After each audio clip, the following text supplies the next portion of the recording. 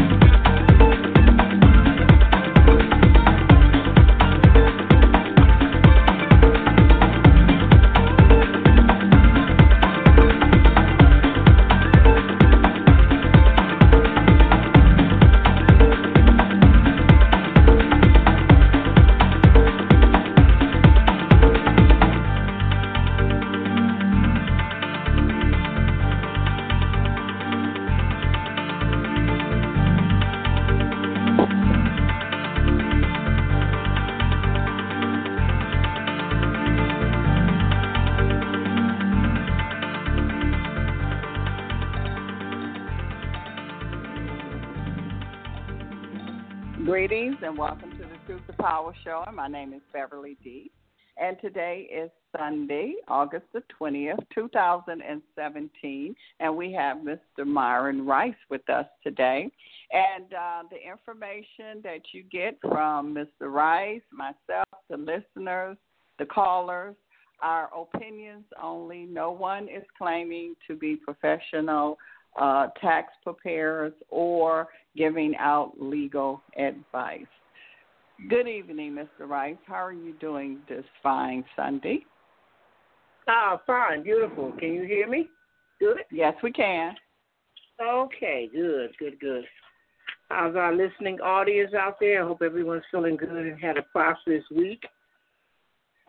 And before we get started, Mr. Rice, I want to give my condolence to Dick Gregory family, for their loss this weekend. Oh, I don't listen to news. So did Gregory pass? Yes, he did. Oh, wow, okay. A very outspoken person, very knowledgeable, educated. Yeah. I too. Well, thanks for that. How your life been this week? Anything? Okay. I'm still in the battle. Still in there, still on the saddle. Okay, well, good. Now keep riding. There's nothing wrong with keep riding. Yeah. Okay. How are you coming along on your end? Oh well, I just came from a all-year reunion from Chatsey, our high school, our neighborhood high school. I didn't go there, but that was the neighborhood high school. So I went to see all my neighbors, people I grew up from kindergarten all the way up. I went to a another educated school, another school outside the neighborhood. But it's always good to see how the people are. And I was surprised how many people called my name, and I didn't know who they were.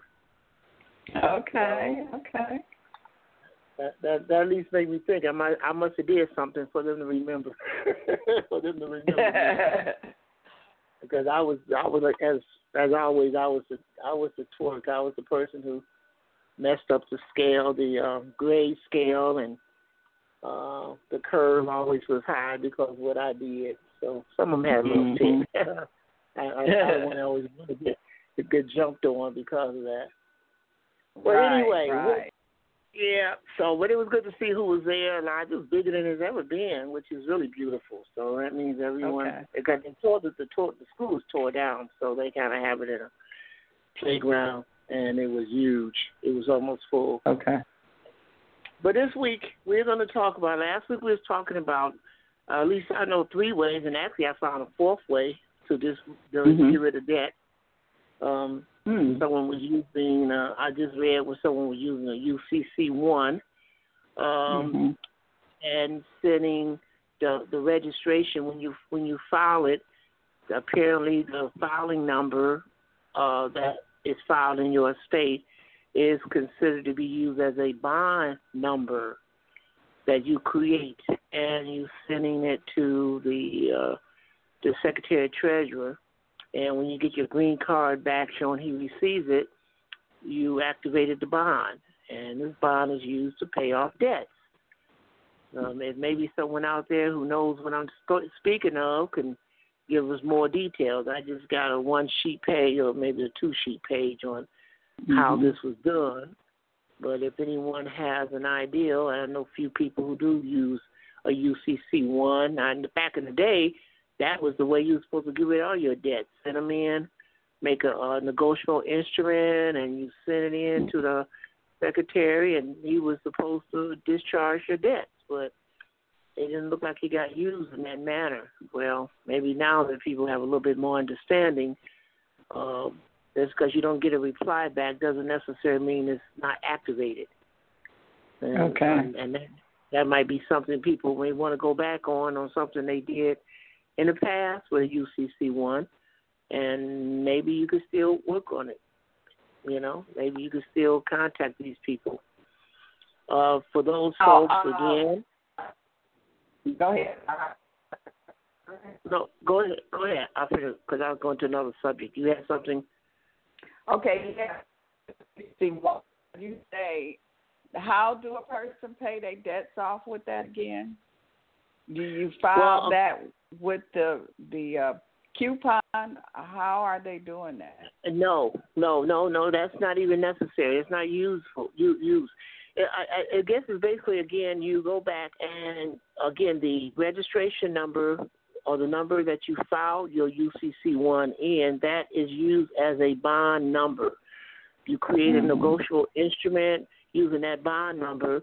You submit that to the Secretary of Treasurer, and it says when you get the green card back, because you're sending it registered to the Secretary, because all securities should be registered.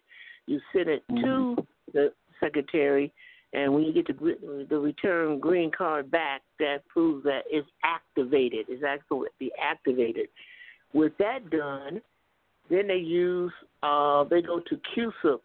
There was a QSIP website and got a QSIP number. And with that, you was able to discharge your debts. Again, I didn't really look through it thoroughly. I read it, and it didn't really get into details. But if anyone's familiar with this procedure, give us a call. We'll put you on, and you can, enlighten us, because I'm trying to enlighten us. Right. Yeah, so that. And let me get up the call. And the call-in number is 563-999-3701, push 1.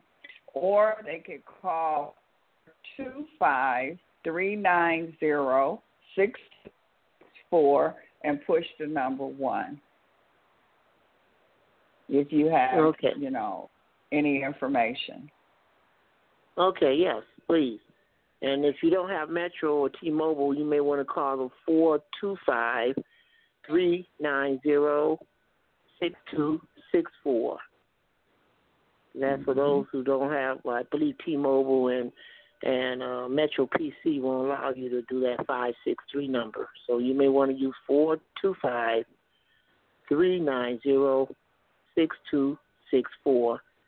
And, of course, you press 1 to get in the queue so we can see you.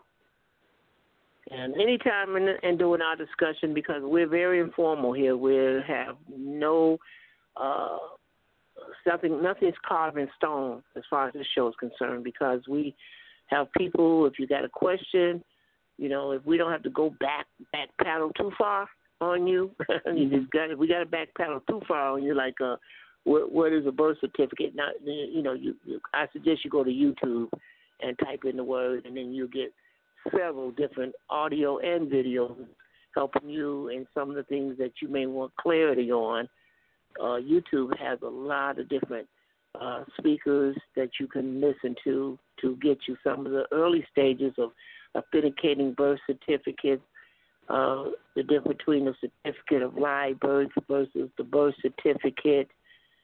Some folks have this problem with this short form, long form, and that doesn't really matter. What does matter is one has a birth certificate number and one do not have a birth certificate number. So those are the things I focus on, and one has a county register stamp on it at the bottom, and the other would have a state register stamp on the bottom. So those two things on your short form, long form, or whatever form you have may help to find what you're holding in your hand, whether it's a birth certificate or they call it certificate of live birth. I call it a birth record. They're showing it a birth record as opposed to a birth certificate. One you are alive, one you're dead. Now, on the state birth certificate, do it have the same registered person number name that was on the live birth certificate? No. The state would have a county register stamp on it. It would have the state register. It would have a state register stamp, seal, raised seal on the bottom. And the one on the birth record would have a county register or a city register, depending on what hospital you were born. You were born in, what district your hospital was that you were born in. Mm-hmm. Now, both of those people with the register, with the AR at the end, both of those are judge. They come from they represent the probate court. Is that correct? The definition of register with the ARA on the end of it is probate. If you look at the name on your birth certificate, the bottom name on your birth certificate is register. You have the doctor sign it, then you have the register. Well, he is an officer of probate. So your birth certificate was in probate jurisdiction, which is something that everyone needs to really understand, because when they go to these various courts, and these courts are trying to come at you and take your real estate or your cars or your house or money, and they're not in probate, then they're in the wrong jurisdiction. So you can actually go to probate and get a summary judgment where they will help you contact these people and say, why are you coming after this person?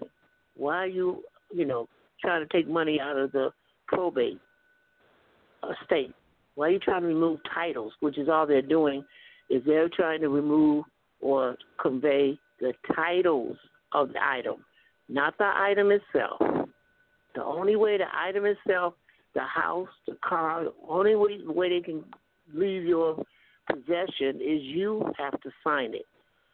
So that means that all these houses that you lost, if you lost a home through sheriff's sales or whatever, your great-grandkids can come back and get that house because it was never done lawfully. It was only done legally. And legal is fiction. It's not real. It's fiction. So if you lost a house, you can get the house back. And I don't care how many years it's been. You can get the house back. And all you have to do is go down to the Register of Deeds where your house is filed and ask for what they call a tract, TRACT. A tract gives a history of what's going or how your house from the day it was built to the present date of how the titles were and the deeds were conveyed.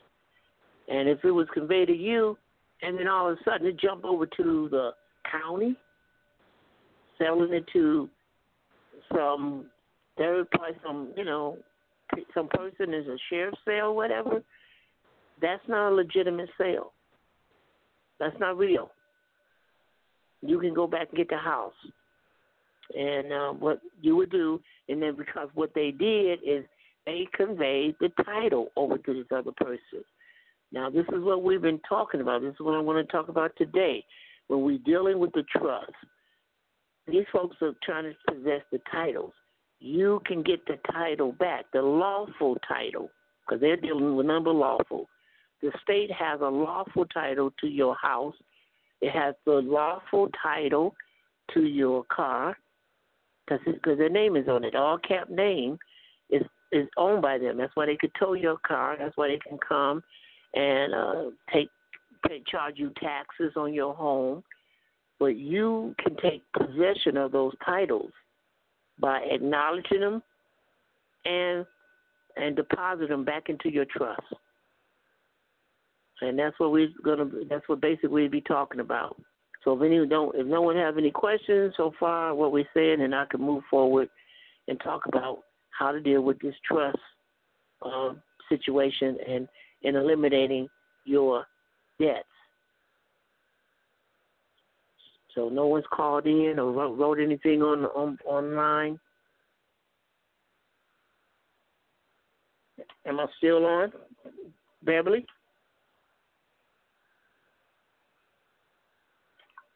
Hello? Beverly? Yes, I'm here. Sorry about that. Okay. Somebody called in and it bumped me off. But we're back on. I'm sorry. Oh, okay. For a minute there, I was wondering if folks still were listening. Okay, well, Anyway, if no one's asking any questions, no one's in there, then what we'll do is we're talking about trust. Now, with the trust, and this is the trust that you were born with. And you might have to repeat, Mr. Rice, you might have to repeat what you said over the last few minutes, because I don't know if they heard you. I don't know if I was just disconnected or everybody was. Oh, wow. No, okay, let me go back. Well, that's okay. Okay. Oh, okay, yeah, basically. It wasn't that long. That's okay. It wasn't but just a couple of minutes, so. Yeah. My discussion is today, and that's what today's subject matter is about, is the transfer of title, achieving the lawful legal title. The state owns the legal title to your car. The state owns the legal title to your house. Anything that you do in business, there's a legal title that's kept by the state, because the state created the name and the state in the first place. Now, I have a question. Yeah. Okay, now you going back to this register. Now, this register, when the county birth certificate had one name and the state has another. So do that mean that they went into probate court twice? No. What do you mean by the state is the? What do you mean the state has another? You got one name and the state has another name. What are you talking about? I'm talking about the register. The person. When we were saying the register was dealing with probate court. They came from probate court, and their name is on the birth certificate.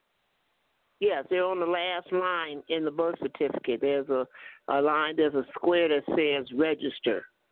Okay, so it's the same person on both. It's the same person. It's not the same person that put the seal on it, but it's a person who signed it after the doctor signed it to say it was filed in the register. It's because the birth record, the certificate of live birth is an event. It's recording an event that happened.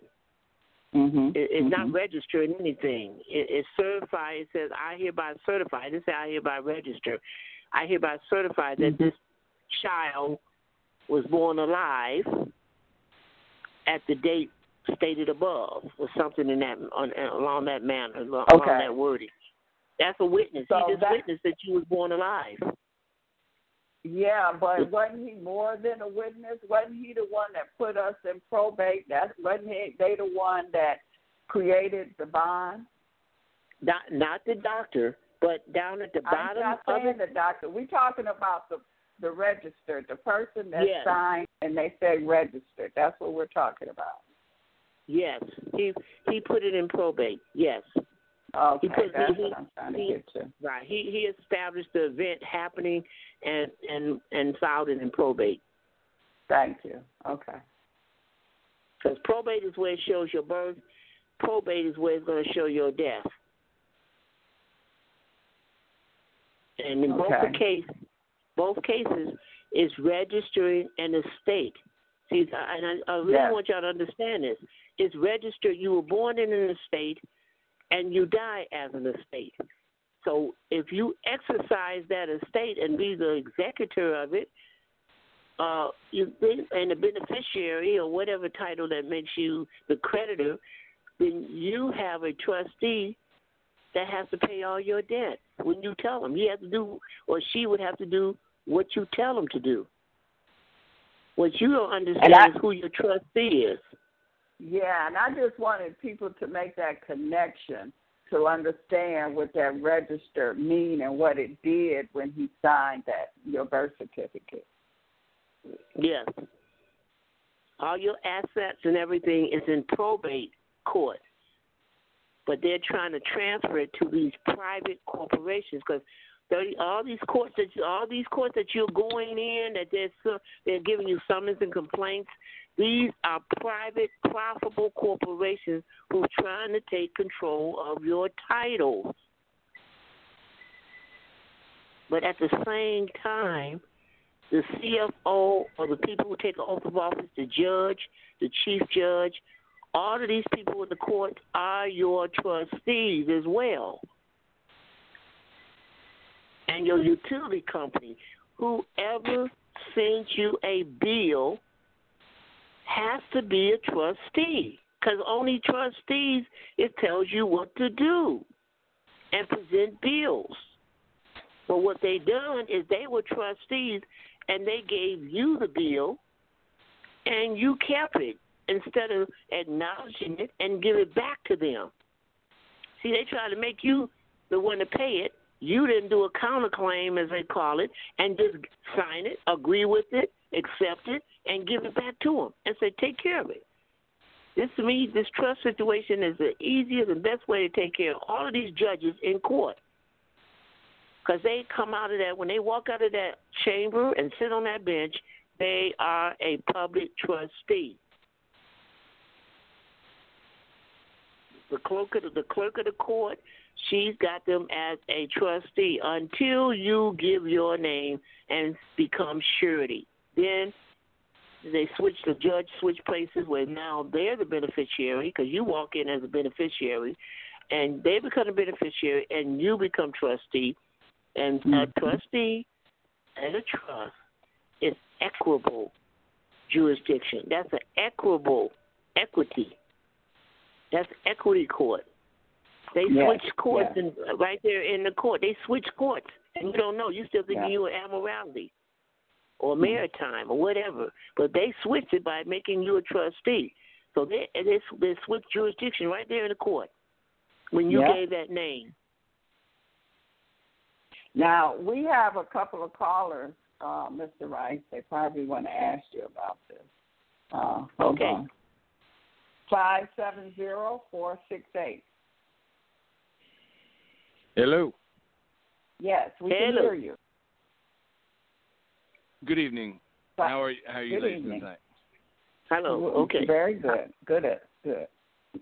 And Mr. Rice. Excellent. Yes.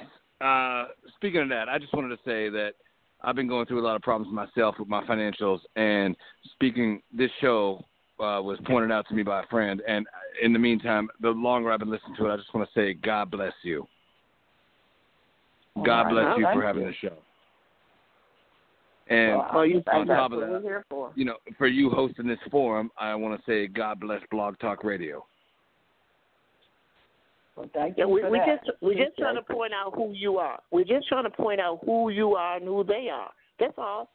Once you know who they are and who I am, excuse me, Your Honor, I'm on the beneficiary. You're the bankrupt trustee, sir. That is true. And even though they have a job to do, I mean, it's a job that needs to be God blessed. So God bless the job. And I also want to say that the way we're speaking right now, over the phone, you know, and I'm speaking on my cordless telephone right now, I want to say whoever invented the cordless telephone, God bless the cordless telephone. And I also want to say that because we're over the radio right now, I believe it was an Italian gentleman, but he should be God bless. So God bless the radio for it being able to host this forum where we could speak about. Okay. And I also want to say that if we could do this tonight, we can God bless all of our blessings. Thank you, sir. I also want to say that if we have a chance question? to talk about this, yes, I have a question. I have a question. Go ahead. Okay. My question is, well, before my question goes, I want to say that I want to God bless the fact that probably you, your co-host, and myself are all sitting in chairs right now. So God bless whoever invented a chair, because if not, we have to be standing the entire time. God bless everybody. We got only so many minutes here, so we just gonna say God bless everybody, everything, and let's get to the point. Well, did I forget? I don't know about your show or your cause or your purpose, but are we God blessing your sponsors and your fundraising? Because without that, this forum isn't popular. So that's what I'm saying. We should God bless those who make us fortunate for what the purpose is and the cause is that we want to do. Okay. Well, right now, God has a message. That's me. God has a message to give. So could you ask your question so we can I have a message to give folks that God gave me, and I need to put this message out. So I need you to my question depends, take your question. My question depends on how old are you, ladies? Oh, come on now. I know it's an inappropriate thing to ask, but... Are you on here playing? Because we don't have time for all that. Do you No. really have a question? Okay. Yes, I'm not. a serious Nobody question. telling their age. Come on now. Come on. Can we get to the question? All right. Well, it's not for you who just spoke. It was for everyone who asked me about my age. Your voice sounds sexy. Would you suck on my cock all night long, blow me, and make me God bless you? Your mama will. All right. Cut it off. I don't believe it. I don't believe it. 612-388. He can't handle the truth. It hurts. 612-388.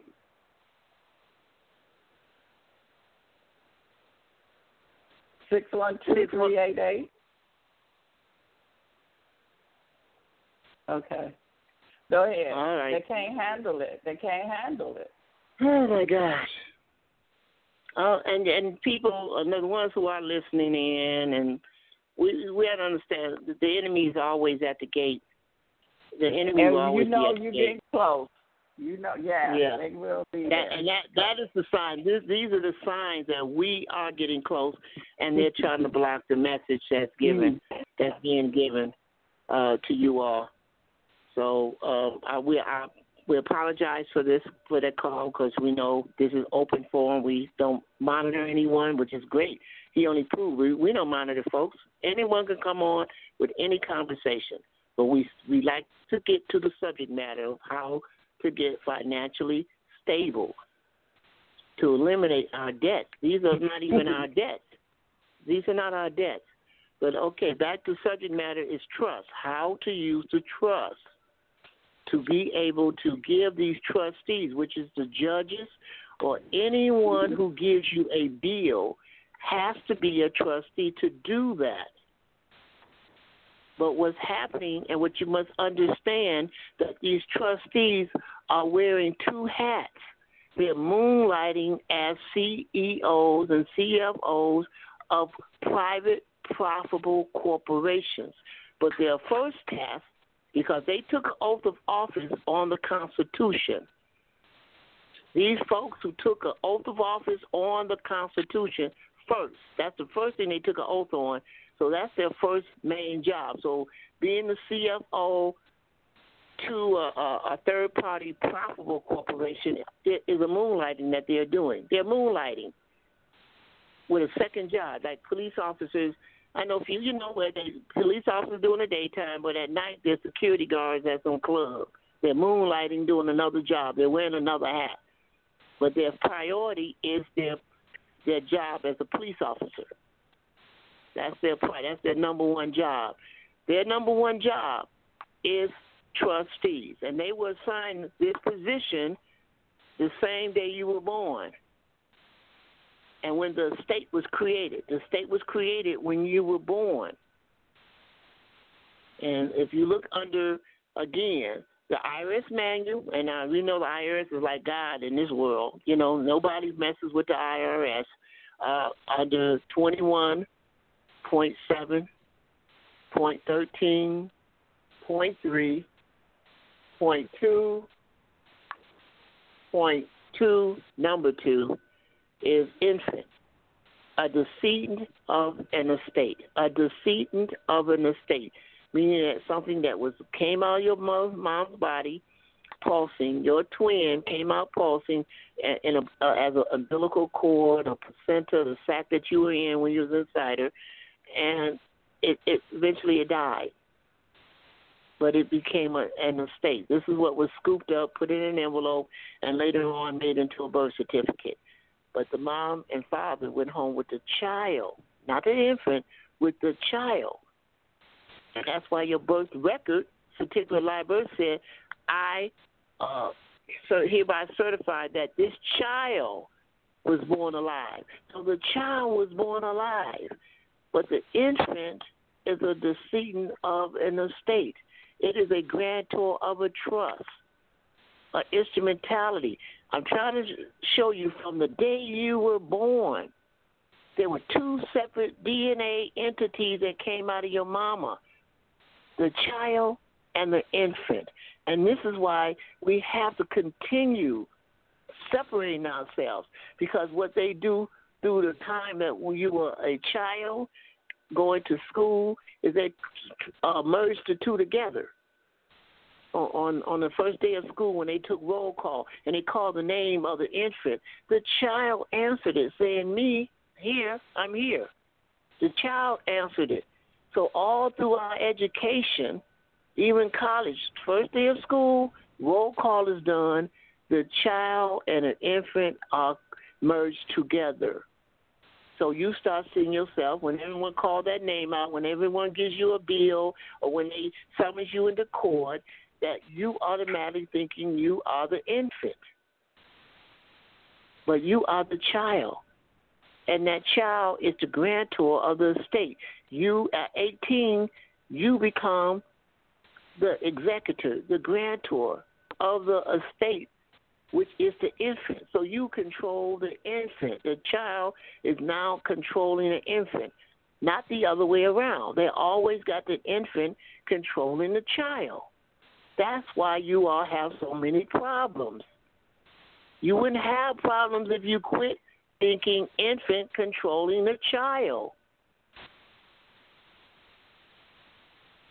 So if the child saying, I am the grantor, I'm separating myself, and you could do that if you like to, do it on paperwork, so they will understand that there's a difference between a child and an infant by authenticating the birth certificate, authenticating your birth record, and getting an authentication and a register of your assumed name certificate. There's another certificate now that we're dealing with, the assumed name certificate, another certificate that we have possession of that we have to have control over. Remember, own nothing, control everything. How are we controlling it? By putting an affidavit, acknowledging it, and then registering it to ourselves. Acknowledge it, sign it, notarize it, authenticate it, and then register it to yourself. Because we're private. We don't have to send it down to the Register of Deeds. We don't have to give it to the state. We're private. We're creating our own office, and this office is foreign because when you go and authenticate, the first question that the clerk asks you is what country, and you better say a country outside The Hague, because The Hague belongs to the United States and all its members and lynchments and memberships. So you name it a country that's outside The Hague, and then you'll get authentication. If you don't do that, then they will give you something called an apostille. So look at your paperwork. When you get it back from the clerk at the Secretary of State office, look at it. Make sure it don't say apostille on there, but it will say authenticated. That means you are now foreign. You can relate to a foreign country. So being foreign, being that we control this estate, and as we deal with these trustees, if there's an item and you're not sure, or they give you go to court, you get a ticket, you go to court, a child support issue, or a bill that's tremendous, student loan, whatever, then you have to acknowledge it, accept it. The way it says in the Bible, accept it. Agree with your enemy. You have to agree with your enemy. Otherwise, he's going to get the people, the henchmen, to come grab you and throw you in jail. As long as you agree with it, as long as you don't argue, they won't be able to charge you or come after you. So you have to acknowledge it. You have to agree with it. You have to write it all down in an affidavit form, because an affidavit is unrebuttal is considered law. If no one rebuts the affidavit, once you send it off and give it to them, copies of it, if no one rebuttals it, it becomes law. And it's your law because you wrote it. So with an affidavit, like I did for my vehicle, I created a certificate of title. They have a certificate of title that they gave me when they got the car, when I received the car. They gave me that. I call it a lease agreement. A certificate is just nothing more than a lease agreement. I lease my car. Your house has a certificate. They may call it a warranty deed. It's just a certificate. You lease in your house because the state still owns it. But the fact that they let you have possession of it, and possession is 9/10 of the law, the other 10th is control. So you possessing it, now you want to switch it over to control, so you want to register it to yourself. And now you have control. Right. And for those folks who, I don't know, last week you didn't know, Friday was my third notice, public notice. If you go into Google and type in Detroit Legal News, so I don't care what part of the world you're in, go to Google, type in Detroit Legal News, and then you're going to get some websites. You go down to Legal News Public Notice. You click on Public Notice. Now, once you get into the public notice, there's a search bar there. Type in Rice, R-I-C-E, comma, M-Y-R-O-N, Charles, C-H-A-R-L-E-S, Rice, comma, Myron, Charles. And it's going to show my name is going to be underlined. Click on the name that has underlined, and you will see the article that I published, and it started August the 4th. Some of you might see back in 2007, apparently someone put a lien when they foreclosed on my home on me. So I'm like, ooh, I didn't even know that, but I wasn't familiar with what I know now. So we'll straighten that all out later. Right now, you can see what I have put in the newspaper. So use that as a goal. That's what you need to do. Register your certificate of live birth. Register and authenticate your birth certificate. Register and authenticate your assumed name, and then file. And I filed an international you can get an international stamp to put on your non-UCC in the upper right-hand corner. You can put a stamp in there. An international stamp costs $1.15. I believe Michigan is $1.15.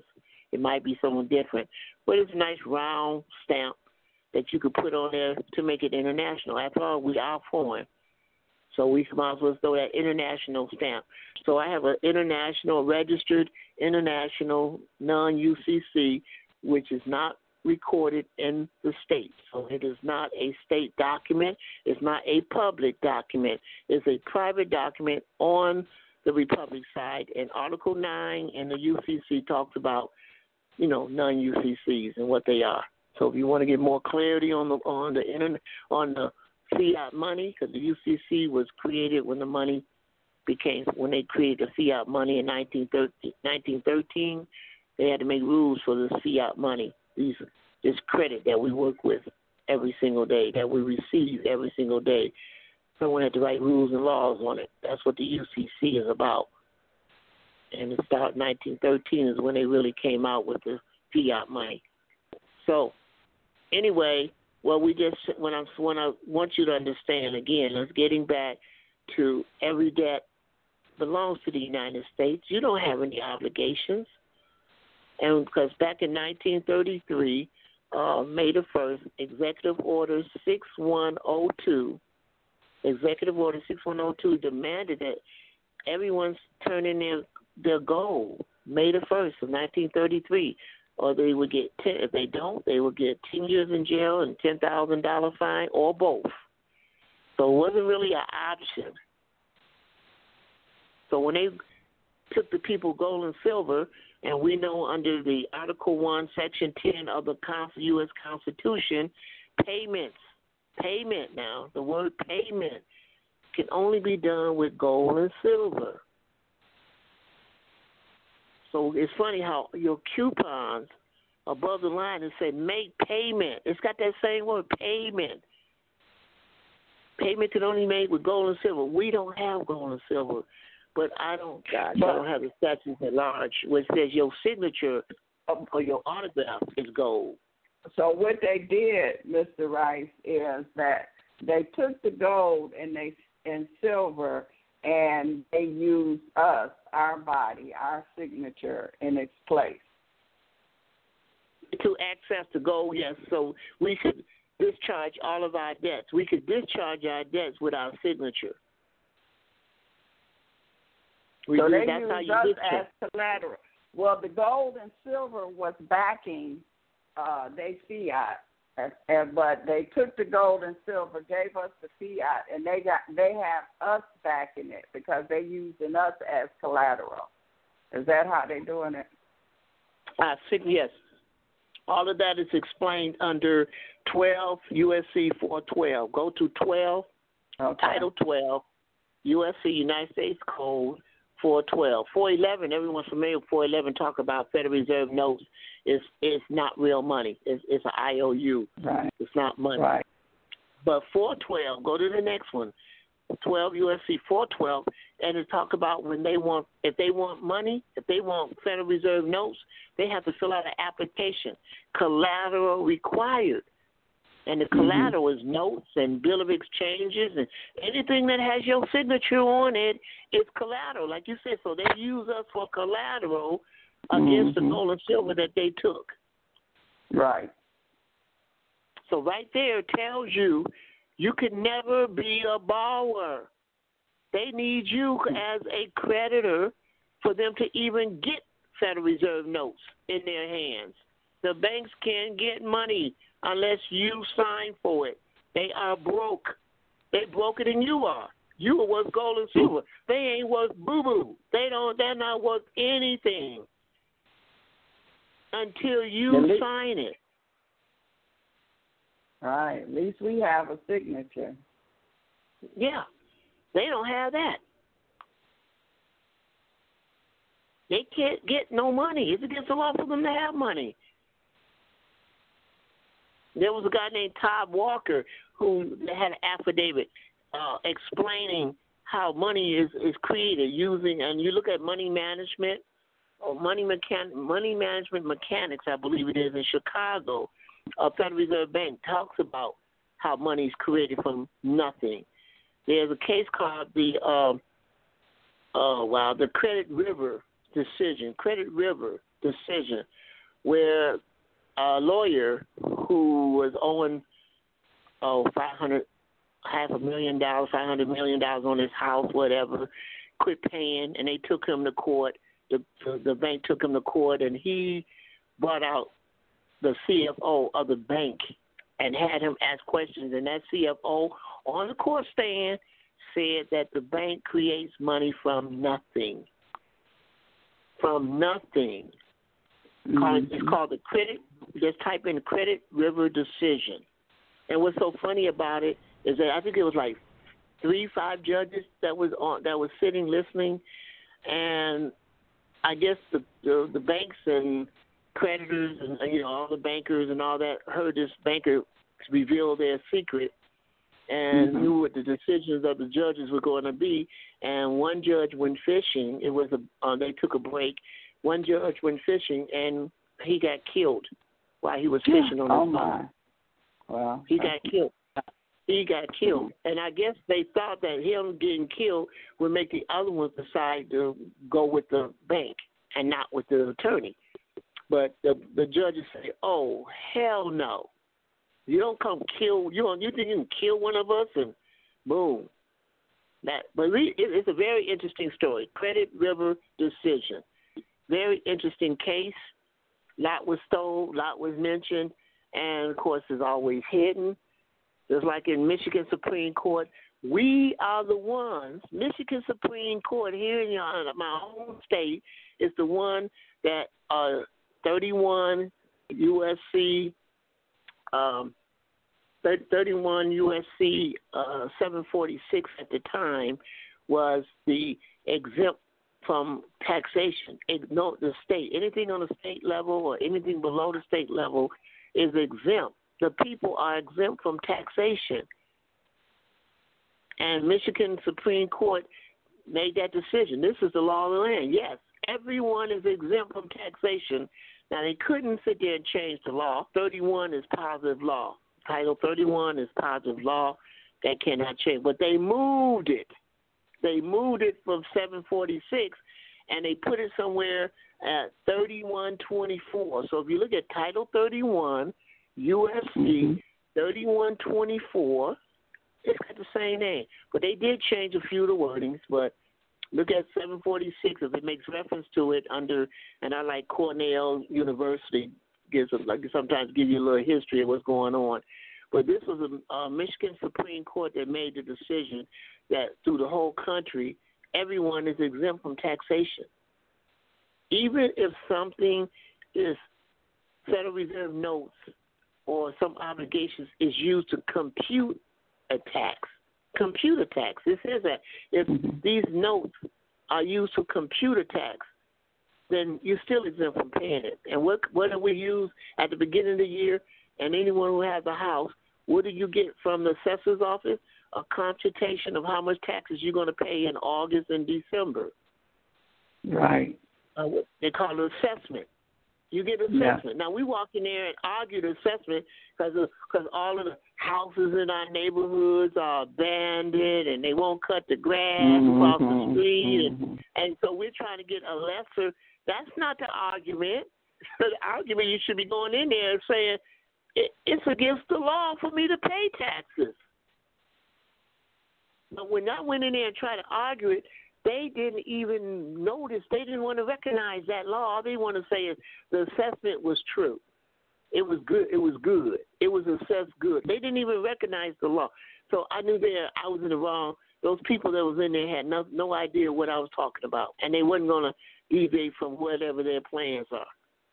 That's something you had to take to the federal level. If I had appealed to federal, the federal has to recognize that. The state may not want to recognize because remember, that's money in their pockets. Yeah. They're not going to shoot themselves in the foot, but it states in that law. Read it. State and intermunicipality are exempt from paying taxes. Why would you pay taxes on somebody else's debt? Now, who's the somebody else that I'm talking about? Look at 18 U.S.C. 8. 18 U.S.C. 8. Obligations and securities of the United States defined. They're the United States obligations and security. It had nothing to do with you. And that's a definition. Now, there's some laws out there that's great, but come on. A definition can't be argued with. You can't argue with a definition. So 18 USC 8 should be in your head all the time. I wrote it down like a grocery list. And when I get something, I put a check. Which one is it? Is it a bill? Is it a coupon? Is it something with a stamp that's been canceled? Oh, it's got 20.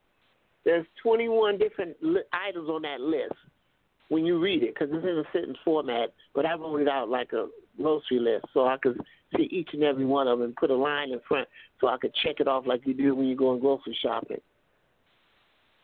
18 USC 8.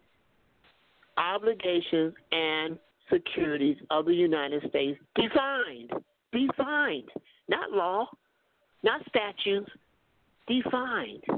And 18, Title 18, again, another positive law, just like 31 is a positive law. That means it's gone through courts and decisions from judges, and it is almost the word of God from the man, from mankind.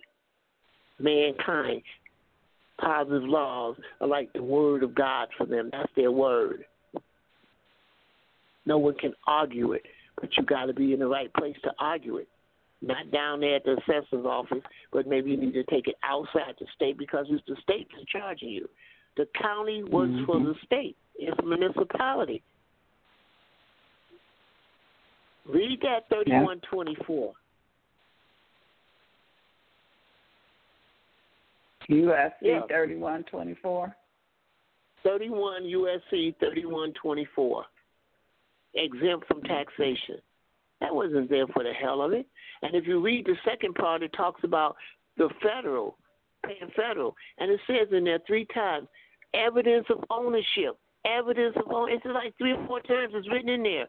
Evidence of ownership. That means that you need to have a check from the federal government. That's the evidence of their ownership. They gave you a check. It says federal on it. Only federal employees are supposed to be filing taxes. The rest of us are states. We're supposed to be getting paid, not coming out of our pockets. But you got these accountants and these tax people who's filing the wrong tax form, so you're paying taxes. You need to get them for fraud. Whole nother subject. Your tax man is committing fraud by making you filing a 1040. That's an individual tax form. Only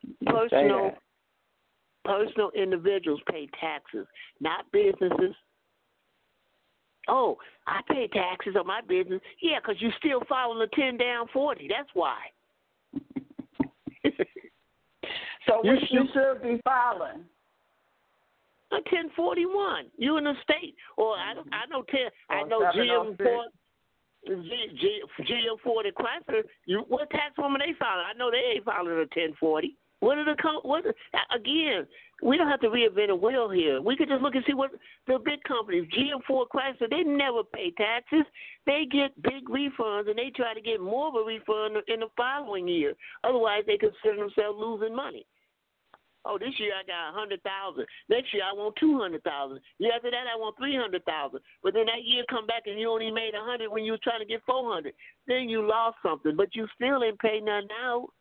You still got a refund. You just didn't get as big a refund as you did the year before. That's all. I look at their tax forms.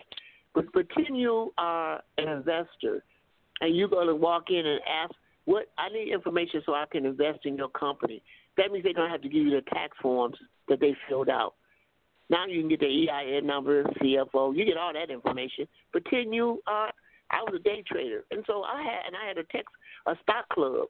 So we was dealing with stocks all the time, and we never had problems figuring out what their income was and what their taxes they got back. That's how we decide on whether we want to purchase it or not. So they have to make it available. Otherwise, we wouldn't purchase it. If we can't get no information, how do you expect us to pay and buy your stock? Because they're all on the market. So that means that information that they're telling you they don't want to give you, you ask for the EI, I don't want to give. Well, tell them, I'm going to go to, there's a section, oh, my God, I can't think of the name.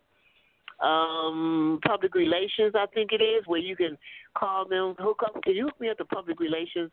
I need to get some information on your income so I can purchase stocks. I need to know what your history has been, financial history is. I believe public relations will give you that information.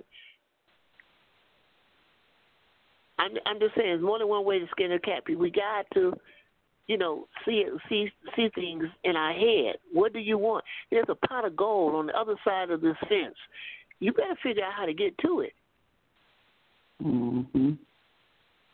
I don't care if you got to go under it, dig a tunnel, get a plane and fly over it, go run on both sides, get you a Mack truck. I don't care, but you got to see how to get over the wall. They are putting the walls. They don't want you to take this money from them.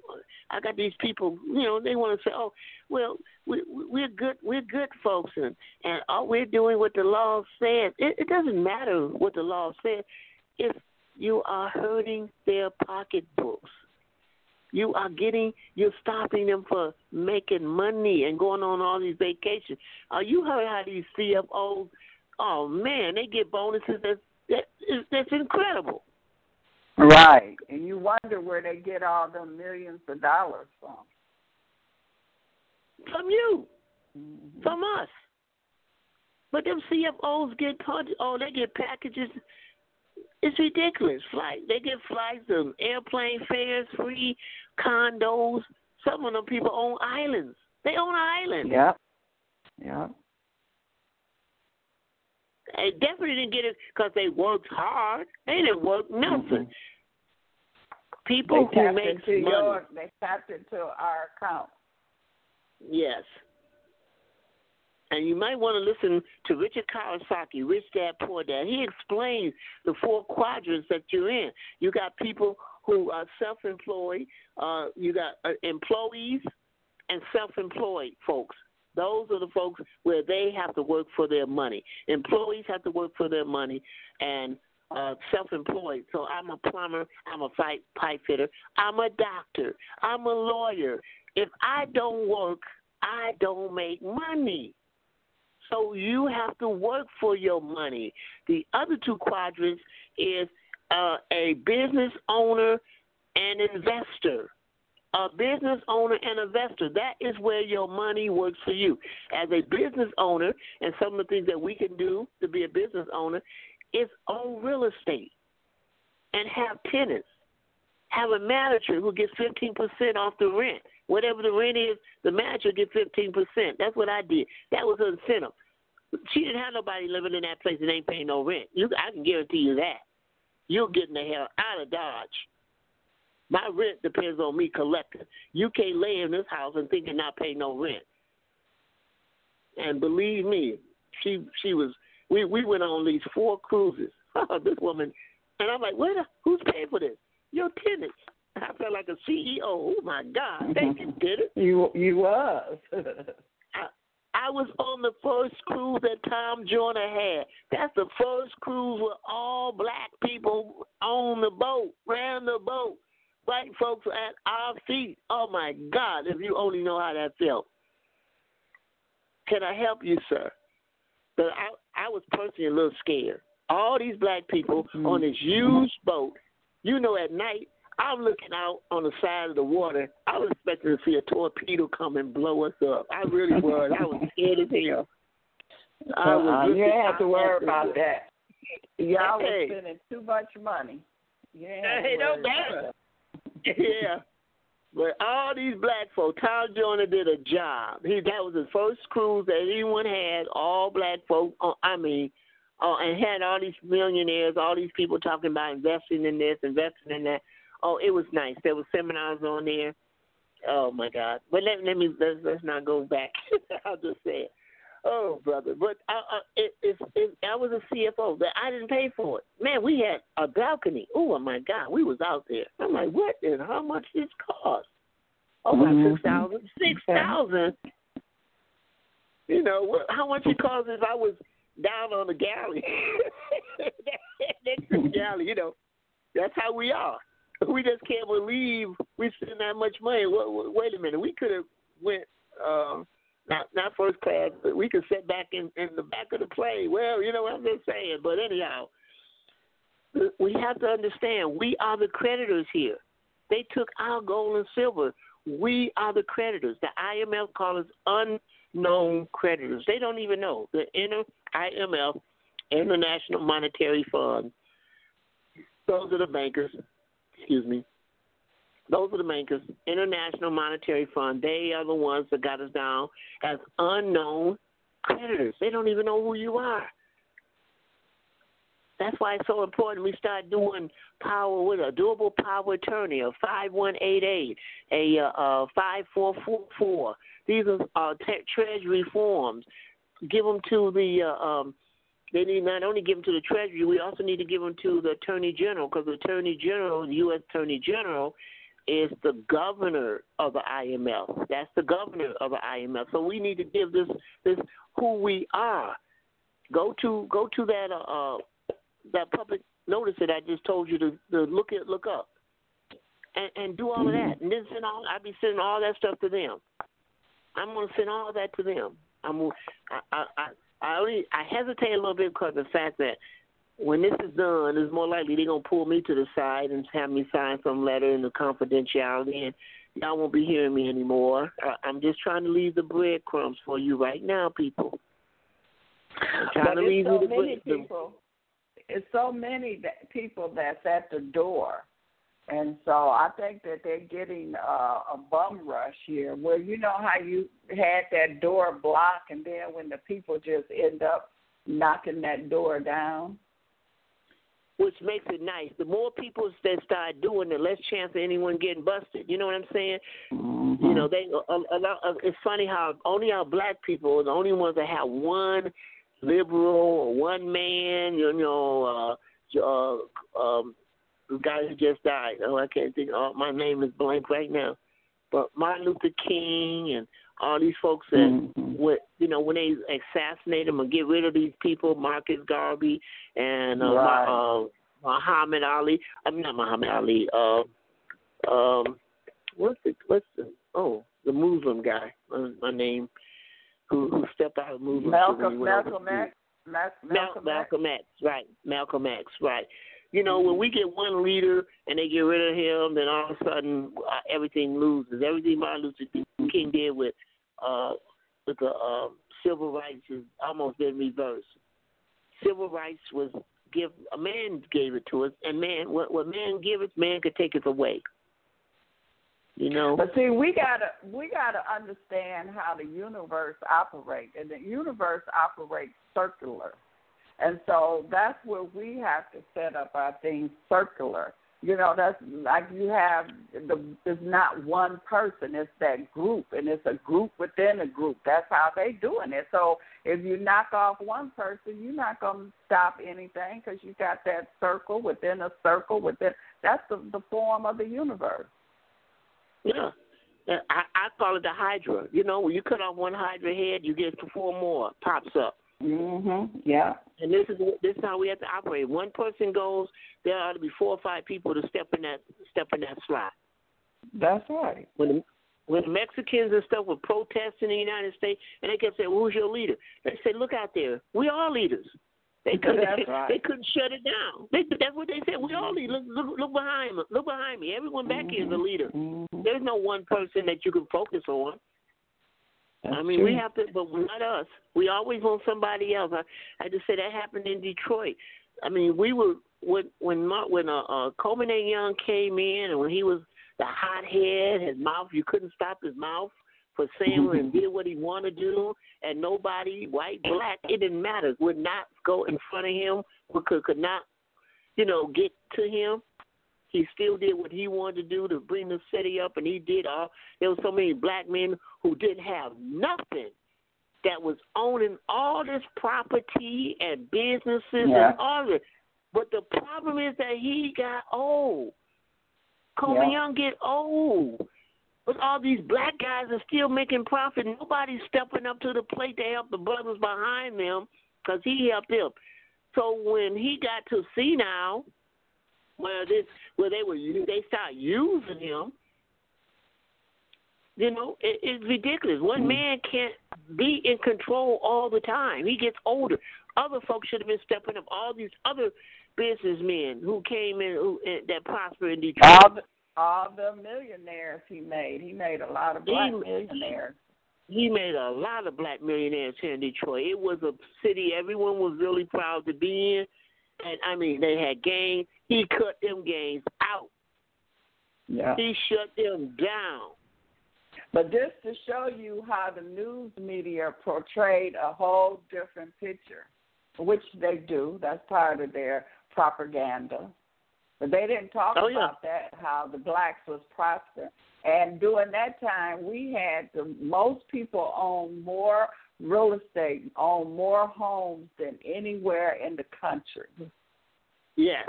And our homes were not even a third the cost of what I had an ex-wife who mama was in California. I swear her house looked like my garage. Her house looked like my garage. Yeah. My garage was bigger than her house. Yeah. And she was paying $500,000 for that sucker. Yeah. We don't really know how much our rent is. So I was talking about getting rent somewhere. What was that? And they talking about $1,500 a month, and they like, well, shoot, I'm just paying $700, and for $1,500, oh man, that house better talk to me. I ain't paying that much rent. But I'm just saying, Detroit is probably one of the lowest place in the city to live and still have a nice piece of property. It really is. Yeah. But see, we're under different leadership here. Although when I went downtown last week, we had that jazz festival, and oh man, Detroit! I've been down there a long time. It is beautiful. It's really changed, but it's restricted in a certain area. It needs to go out. But we're talking about Detroit. We're probably talking about trust again, folks. Sorry about that. Sometimes you get to wonder what's going on. But with the trust, you are letting, and you don't have to write on the coupon. You don't have to do none of that stuff. You just have to accept it. Accept it, and then make a special deposit inside the trust. So if you write the affidavit, would state acknowledgement and special deposit in trust. That's what you'll be writing. Acknowledgement and special affidavit of acknowledgement and special deposit in trust. I mean, I'm just throwing the title out there for you. Write what you want, but that's something you may want to consider. And you're just acknowledging what's on the ticket or what's on the bill. You're just acknowledging everything. This is the bill, the account number. This is how much it is. All of this is to put it and deposit it back into the trust. In other words, you're creating another certificate of title for that item. You're creating your own certificate of title. And it's an affidavit, which means that if no one's going to argue it, then what are they going to argue? Because you're just writing the same thing that's already on the first title. It's not you're not putting anything that is not real. You're just writing down exactly what you got off of your house, your birth certificate, your car, your bill. You're just acknowledging it and writing it down. But you're creating your own certificate of title and you're depositing back into your trust. Now, when you do that, then you write a letter to the trustee. You show him the deposit that is in the trust, and you say, Your Honor, I am the executor of this estate, and I need you as a trustee to discharge this debt. And after you discharge it, settle the debt, dismiss it, whatever, any excess of money, then please deposit that money in this either TDA account or create a bank account. EIN number that you want them to put the excessive money that was created. Now it'll be too big, and I'm letting you know the funds that's coming from what they're investing in the market cannot go into a commercial banking account. No. You're gonna need to create a Treasury Direct. I don't know. Someone told me that what's that term? Legacy account has been shut down. There's no more legacy account. Is there? I don't know. But there's a legacy as a Treasury Direct.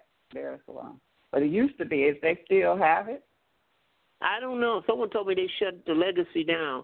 But you could go they did. A TDA.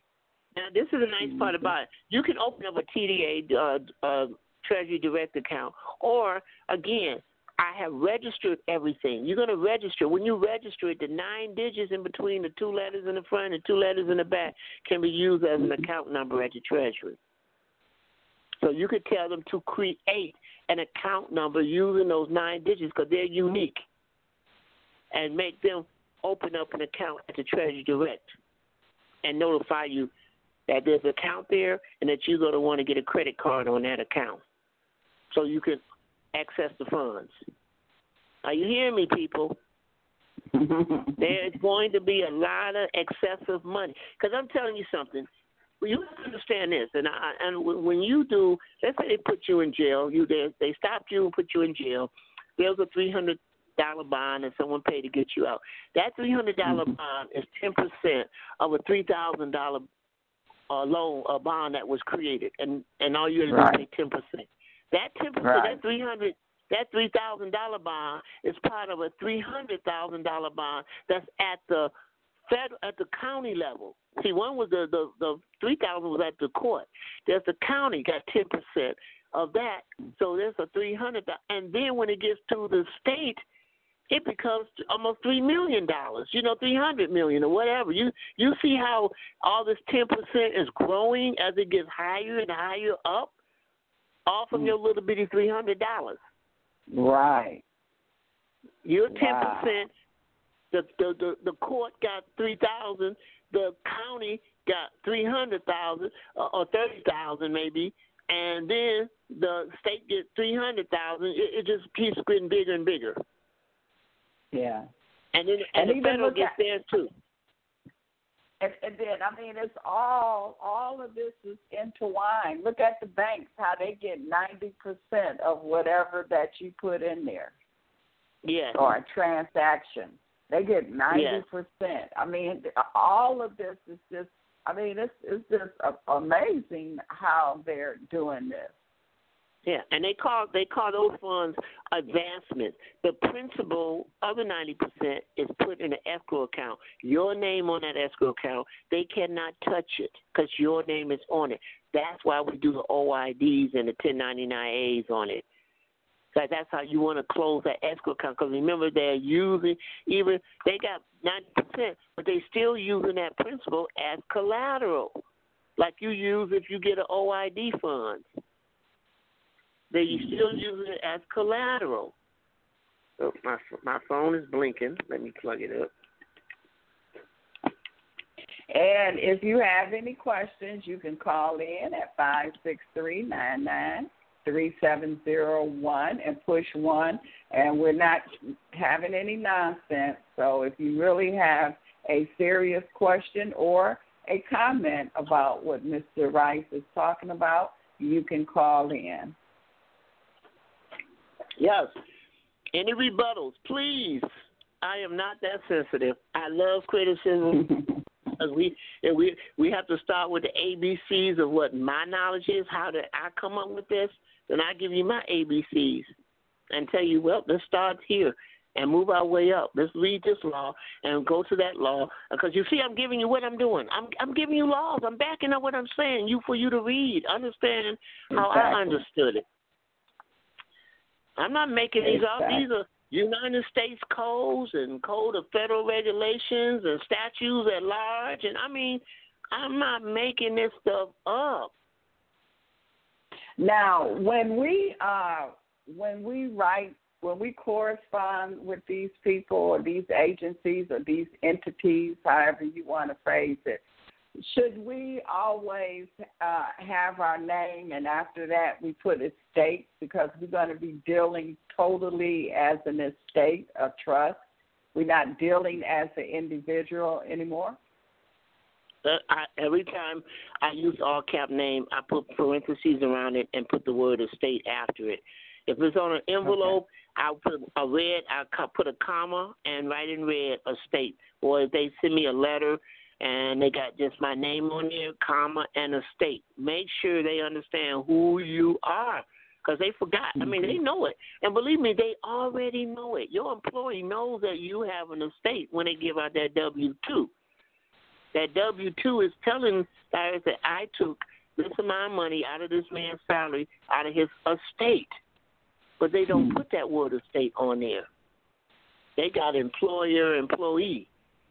OID got payer and payee, but if you look at publication 1212, IRS Publication 1212, page 7, they call you the owner. They call you the owner. They took money from the owner. Yeah, thank you. I didn't. Thank you, God. Put that in my head.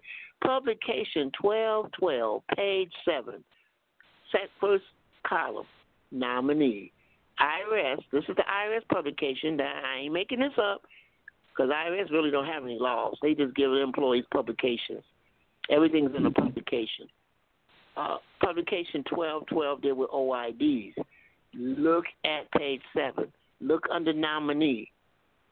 They get an OID. They're the holder of the debt instrument, and you received a 1099 OID with your TIN number, that's your taxpayer number, and somebody else's funds. Someone else's funds. That means someone else is the payer, and they are the recipient. They got money from someone, and they are a recipient. Now, the second part says you are to file another 1099 OID where you tell the owner who they are and make them the recipient. And you, the nominee, are the payer. And I don't know why they didn't put owner in the first half of this first part of the section, but they should put owner in the second. I guess they figured nobody going to read down that far. But still, right.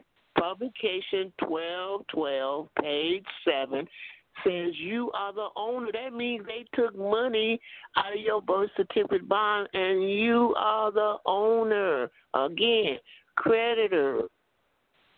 So why are you acting like a debtor? If you have turned that, because see, what they didn't put in 1212, they said that they received the OID, and then they have to fill out another OID, what they didn't put in there. And this is like an English class, which I used to hate, where poetry and books, you got to read between the lines. Someone write a poem, you got to read between. Don't just listen to the words. You got to see what was the emotion of the artist at the time he wrote it, and all this other stuff. Between the lines is that they don't talk about that they took money out of your account, and they have to let you know because they're your nominee. They work for you. So they have to inform you, I took this money out of your bond. That's what your coupon is. It's they're acknowledging that they took money from you, and they have it, the negative number they got in their escrow account, but they need your check back. They need to apply the credit back to them. Now, once they get the credit back to them, when you give it back to them, and then they want to send it back to you. Now, what is the recourse for that? No, they won't be able to do it. If they do, what you do is that's why when you send it back to them, then maybe you need to use a notary saying, excuse me, we're giving you this coupon, and we want to see a zero balance within 10 days. Now, if they better do anything, they better respond to that notary showing that it's got a zero balance. Otherwise, the notary could get them a certificate of non-response. Even if they send it back, that is not the proper response. They're supposed to zero the balance, and they didn't do it. And remember, under international law, UCC, what is it, 3-603, even once a payment's been tendered, even if it's rejected, it is paid. It's a done deal. It's discharged. Even if it's refused, it's discharged. That's the international law. That's the UCC, 3-603. So they can do what they want, but again, if that CFO don't do it, and that notary sends them back and say, well, I'm going to give you a certificate of non-response because that is not the response we want, and here's a copy of the UCC one that we're going to file on your corporation, on UCFO, and the trust is going to be the secured party creditor, and in box 4 is going to state that you damaging an occupant of the trust. No names, people. No names. The trust, you're going to create a trust, ain't going to have no name, may have some alphabet. It might be, you might want to call it, I'm putting a lien on your ass trust. That's what this name. I'm putting a lien on you, okay? That's what my trust is called. Okay. And you have damaged an occupant of the trust, and here's the case number or the account number where you violated Section 4, Article 14, under the 14th Amendment, Section 3, Section 4, where you got an oath of office as a trustee to discharge this debt. Or as a nominee, you still got the responsibility to discharge this debt. Mm. And once you've done that, then they are supposed to give you an OID. See, we're talking about how they would give you OID when they zero that debt. Now they would give you the OID. The only reason you haven't received it is because you abandoned the funds. You didn't give them back the coupon. But 1212 says you will file another OID stating the owner, because they have to give the money back to you. And then when I say giving it back to you, they're giving it back to your estate so that you can file taxes on it. Mm-hmm. So you're getting paid whatever that bill was. You're getting paid. At the end of the year, you'll get it back. But in the meanwhile, you have to set it off, because when they took that money out of the account, no one's put it back in. So you have to set it off to zero. That's why you have to give the original copy of the coupon and a 1040Z and a 56 to the treasurer, the U.S. treasurer, so you could set it off to zero. Now your estate account is zero, and the nominee is going to give you the money. Isn't that sweet? Your account is zero. The IRS won't be coming at you later on saying you got a hole in your account. It's not been properly balanced, because the IRS is an accounting firm to make sure that your account stays balanced. That's what they do. So if someone took funds out of it, then there's an imbalance in there. You have to put it back in, and that's what the 1040V does, is a deposit at the Treasury. But at the same time, the utility company or the nominee has got to send, they took money out, they got to give it back to you. So they're putting it with an OID and deposit it into your account. So there won't be no frivolous on that one. They gave you the OID. They gave it to you. Mm-hmm. And if okay, we got a call. Okay. We have another caller. 310-612. Hey, good evening, Bev and Myron. I'm glad you guys doing okay. Good Long evening. time. Good evening. Good evening. Two quick questions. One was, do you have to file a non-UCC prior to filing a UCC?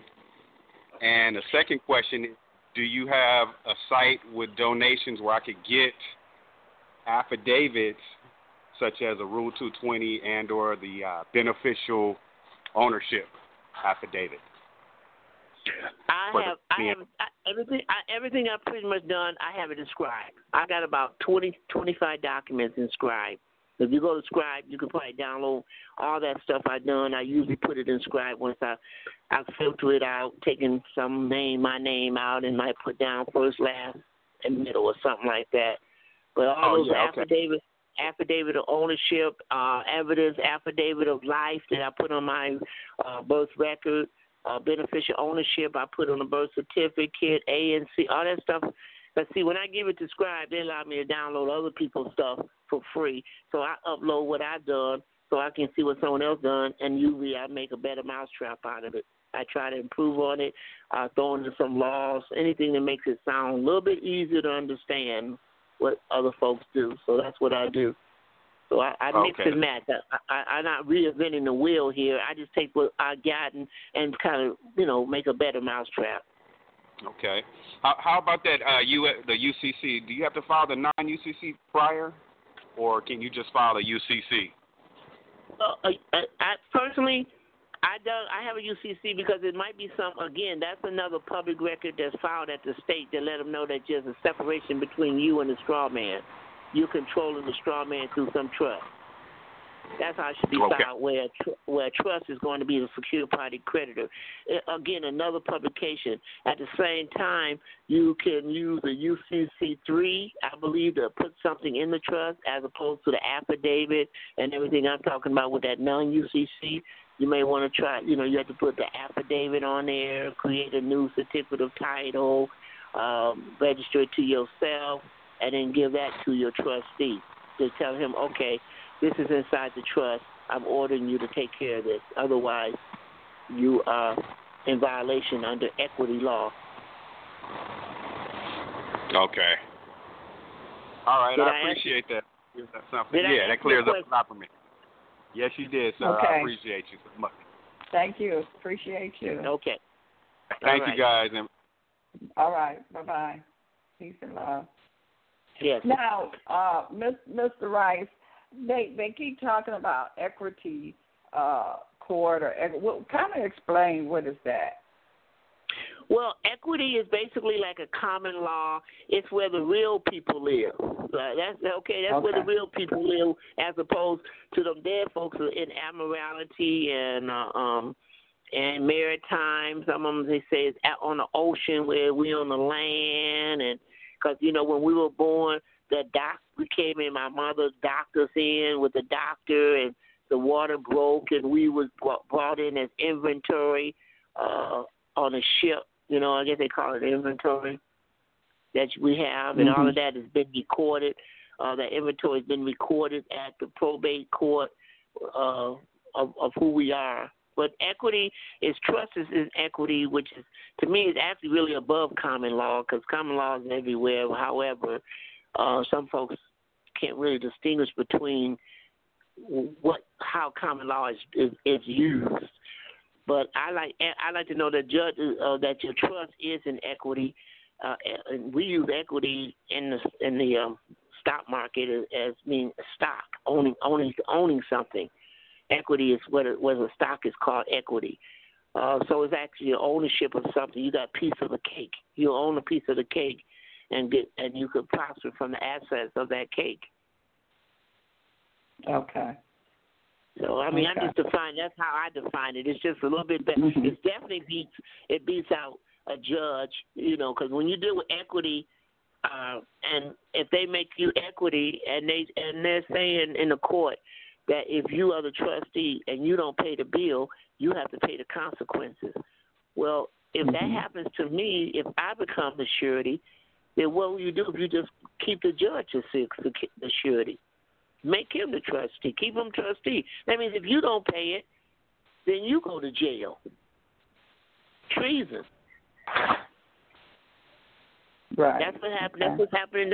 I'm only doing what they do to us. They're making you a trustee in the courtroom. And if they tell you you owe something and you don't pay it, they put you in jail till the debt is paid. But no one's supposed to be in jail. If the judge was to be the trustee, he's already got the funds to pay the debt off. Matter of fact, he gave those funds back to the Treasury, saying, I took the debt, the cost of the debt, and I've already subtracted it from the funds that I received from you, and I'm giving it back to you. But he's not telling the Treasury that he told you to come out of your pocket, double dipping. That's why every person, and I hate to say this, but I'll put it out here one more time, that's in jail, if they look at the statutes at large, Volume 1, page 561, and we went through section, 49? Anyone in prison, write a letter to the Secretary of Treasurer about the debt, why you can't pay the debt. He'll talk to the judge. He's going to do some investigation. Like, excuse me, your honors, whoever you are, you told us you took the funds out of the money you gave back to us. So why is he in jail? Why is he in jail? Just write a simple letter. It said write a letter to the Secretary of Treasury. They lied. They lied to the Secretary of Treasury, and you just busted them. Oh my God, that's serious. You lied to the IRS. Let me lie to the IRS. I will be in jail. Wow. And in the letter, you could tell. You start off saying, Mr. Secretary of Treasury, I made a mistake under Federal Rule 60B, under the Canon Laws 142. Mistake. I made a mistake. I made myself surety. I didn't know that by giving them my name that I was associating myself with the surety. Oh, no, I am the executor of that surety. I have a UCC1 on file. I have an ANC on file. I registered my birth certificate. I registered my birth record. I'm everything but surety. Matter of fact, on that article I have, I want to rename it because I also turned in my I terminated my voters registration as well. I don't want to be registered as voting for the president of a corporation that I'm not supposed to be part of. I'm not supposed to be a U.S. citizen. So why would I keep my voting registration on record? I dissolved it. They put a stamp. The supervisor put a seal on there saying that this man has been dissolved, has been removed. And all I do is went down there and told him I was leaving the state, going to another state, and I just want to dissolve my membership here. So that's all you had to do is tell him I'm going to another state. Please dissolve it and terminate it here in this county. And they give you a paper and hopefully with a stamp on it. Request that you want a paper with a stamp, supervisor stamp on there to make it good. But one thing I wanted to put on it and I didn't on the one that you see that I have now is that the heading, because I know all the other articles had headings on it. My heading is no longer surety. Proverbs 11:15. I'm no longer surety. I think, is that 11:15, 11:16? 11, hold a minute here. I'm no longer going to be surety. A man who's surety for a stranger will surely suffer. Okay. And I got to put the New King James Version, and the New King James Version, Proverbs 11:15. Man who is surety for a stranger will suffer. But he who hates being surety,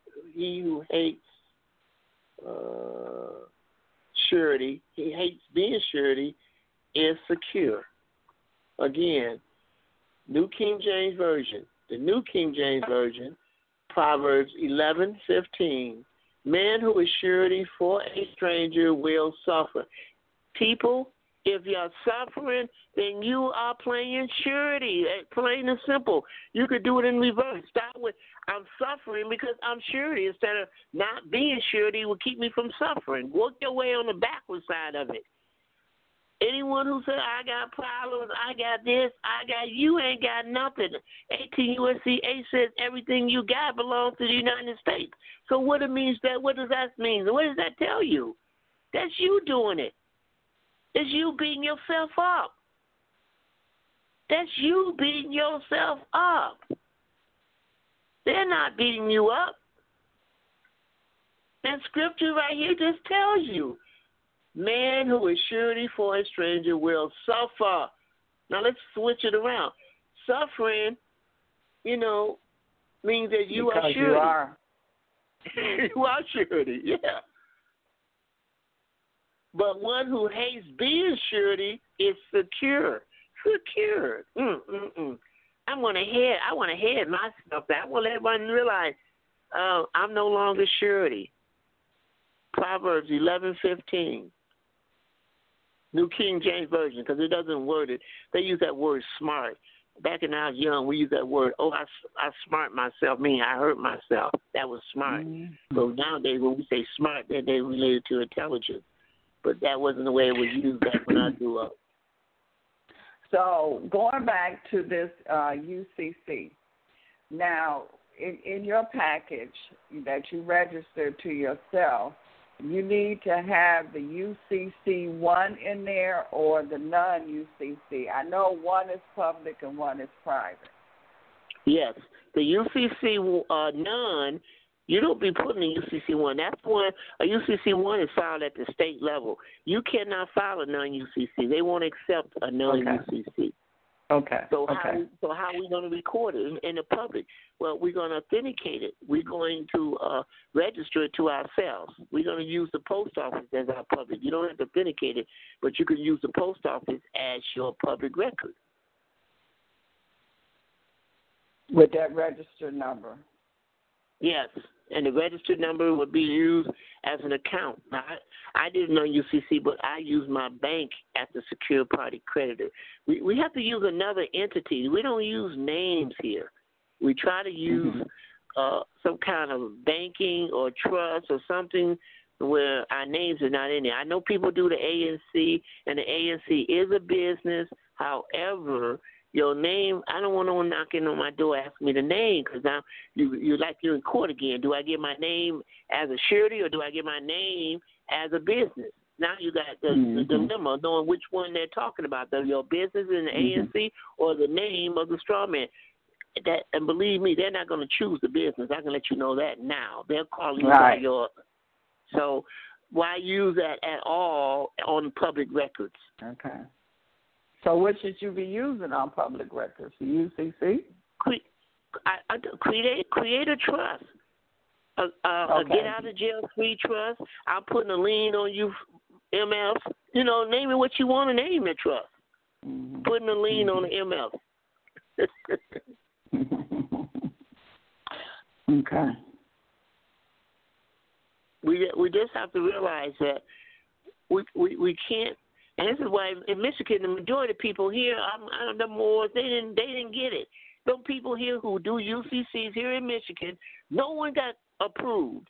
No one got approved here in Michigan for as long as since 2008, because I had mine done in 2008 by a guy who is not only didn't give me a security agreement, but he didn't really file it properly. Didn't give me a bond. Didn't give me none of that stuff. But they accepted it anyway. But at the end of 2008, 2009 kicked in, that was it. Nobody was getting approved at all because they kept doing names, sticking that L Bay on the end of it, like it's throwing you in another jurisdiction.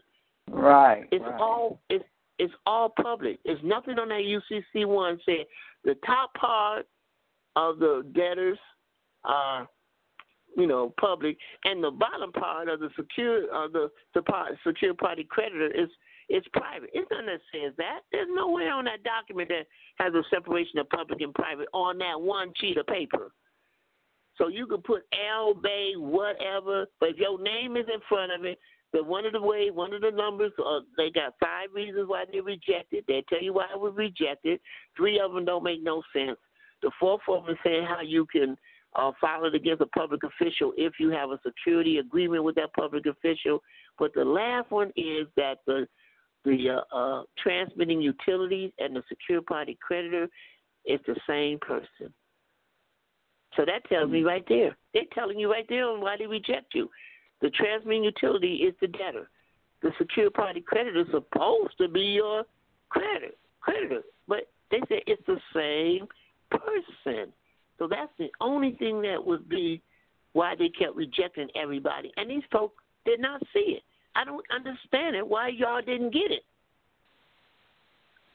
Now, everybody is not at that level. Everybody are not brainiacs. No, Beverly, if they give you why they reject you, and they have to give you, there's 5 reasons why they reject you. It seems to me you just have to, since I got money for somebody, they paid me, that I would look at that rejection and figure out, well, which one of it did it fall under? That would be natural for you to do that if it got rejected and you collect somebody's money. It only lists 5 reasons, and the first 3 was definitely not even in the ballpark. Okay. The fourth reason again, how to file against a public official, you have to have a security agreement with that public official. And that, which means what security agreement? Well, if I went down to the utility company and I signed my name on a contract, agreement with them so I can get utilities, isn't that a security agreement? Seems like it. Yeah. So I don't put a lien on that CFO. I gave him a security agreement because he has a contract. If he sends me a bill, there must be nobody gonna send you a bill if you ain't got an agreement with them. Why would they send you a bill? Right. It has to be logical. I mean, I'm just saying, sometimes you got to go back to basics. why would someone say I owe them something unless we had some kind of contract? Because if I had no contract, then why would they come to me? Or as we see a lot of these third-party debt collectors that bought your debt for pennies or nothing, for on a penny to $1, pennies on $1, and these you don't have a contract with them. You don't have a contract with them, and how you know? One, because it says this is an attempt to collect the debt. Two, they didn't give you a remedy. They didn't give you a coupon. So if they didn't give you a coupon, that means that they didn't take the funds out of your account in the first place. Right. So therefore, if they don't have an agreement with you and they didn't take the money out, so you didn't give them permission to take money out of your account, then they can't be trustees. And if they're not trustees, then they're trespassers. They're trespassing on your estate. And that's what the David Clarence letter is saying. You are trespassing on my estate. I did not appoint you as a trustee. Show me your authorization. They got to go away. They can't show no author. I didn't know. Oh, I got it from. So what do you mean? If I owe your mama money and your mama died, you can't come after me asking for something I owe your mama when she died. That was owed to that money. So okay, just say just say utilities or like Ron Marks used to say, Sears and Roebuck. Just say that they send you that coupon. Why don't you put the UCC with that coupon and send it back to them? Well, because the coupon, when they sent you the coupon, they passed the debt to you as a trustee. They took the liability off of themselves and passed it to you. Now you have to accept it and give it back to them. That's your counterclaim. If I have a car and I say I want to sell it for $10, and you come back and say, oh no, I'll give you $5. Well, who has the upper hand, me or you? You have the upper hand because you gave me a counterclaim. Now I either have to accept it or the deal won't fall through. Right. But you took control. You took control from them to me. From me to you by giving a counterclaim. Well, that's what you're doing. They're giving you a bill and you just giving it back to them as a counterclaim. Well, no. You, the trustee, you discharge the debt. And that goes back to the court case. What happened if they don't want to do that? Can you use a UCC then? No, well, yeah, because automatically, if you got a public record of it, then automatically they violated the equity trust. I mean, you're asking a question, and I have to ask you something. If you go to court and you give them your name and they made you trustee and told you to pay the bill, and you say, well, I ain't going to do it, what's going to happen to you? They're going to throw me in jail. Okay, then. Well, why don't you think they're going to do the same thing for them? They're the trustees. So you keep saying what they won't do, but the question is, if you can't do it, what makes you think? I'm asking. I'm just asking. I'm looking at remedies. I'm just saying, if you give them the coupon and they don't honor it, and they send it back to you, can you then put a UCC and send it back to them with a 1099A or? Yeah, well, you send an A in the first time anyway. But the point is that that's the first time. That's the first time anyway. But okay. If you have a notary send it to them and say, I want a zero balance in 10 days, that better be the only response they give you, because a notary is over every private corporation in your state. Okay. And they're deputy secretary of state. Look at her position or his position. What are they? They're deputy secretary of state. They've been deputized by the secretary of state. They're also officers of the court. So in other words, three notaries, the way I understand, three notaries can give a judgment. They can override a judge's decision. Three notaries can override the judge's decision. I mean, they don't know the clout that they have, but they don't want to exercise. All they want to do is witness signature. But I'm saying, if you can't reject it as in a courtroom when they make you trustee, what makes you think that if you making them trustee and you always making them, because, one, you're not giving your name. My name is private. I'm not giving you my name. In my hand is a birth certificate that you are trustees for. You're a trustee right now, so I'm telling you as executor of this birth certificate is in my hand to discharge this debt. Pay it and give me all the overflow, any access, pay it. Pay me for any access money that you have with all the bonds that you might have created and made money off of it. I mean, you just have to be blunt. Again, they violated, you put a lien on them.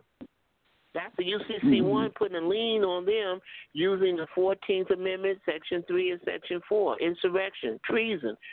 You think they want that on their title and they could keep their judgeship and their oath and their bond? They got bonds, too. Go to the county clerk, and they'll show you the bond. All this is you're going to report to the bonding company when you file that UCC1 on them. You think they're going to want to lose their job and their kids going to private colleges and schools and everything, and their wife going shopping at all these Marcus Lehman stores or whatever these expensive stores are? You think they're going to jeopardize all that because of your couple of $100? You have to look at the effects of a UCC1, and you're putting not only him, but you're also putting that corporation that he works for in there as a first debtor. You think they want their credit report or Dun and Bradstreet to be tarnished so that their credit report will go down, their credit rating will go down, just because you wouldn't do your job as a trustee? And plus, you got consequences with them violating their oath of office. Now, who exactly you go for there, I don't know. Attorney General. Feel like if they violate their oath of office, that in itself is a crime. And their oath said that they have to go by whatever's constitutional. Constitutional is basically saying that they must take care of the people. Remember, the Constitution wasn't written for us. It was written for them to take care of us. The U.S. Constitution. We the people. We the people, how to take care of we the people, but also the U.S. citizen. It also spells out the U.S. citizen, how to take care of the U.S. citizen, because there is a public debt out there, not the public debt, a foreign debt that has to be paid to England. And they are like any other, we're under martial law. You have to take care of those inhabitants so that they will keep paying on the debt. If it's up on them and they stop paying, who suffers? Yeah. They don't want to suffer. England don't want to suffer. Right. They want your money. They want your tax. Money. They want their money. So you public officials better take care of them the way you're supposed to take care of them. So you got one or two people who knows how to do the deal. I know how to do redemption. So take care of that. Handle it. Because if you get them angry and they start telling more people and stuff, and you go to court, more people is going to be protesting, just like a lot of people protesting on this TDA and this birth certificate and Social Security card. All these people coming out. Some debts have not been reversed. Some people have not been reversed, and the word is like wildfire going out. They thought they could nip it out. They thought they could nip it out the bud with Randy and Heather and throw them in jail, but I think Randy is out. I don't know if Heather's out yet. But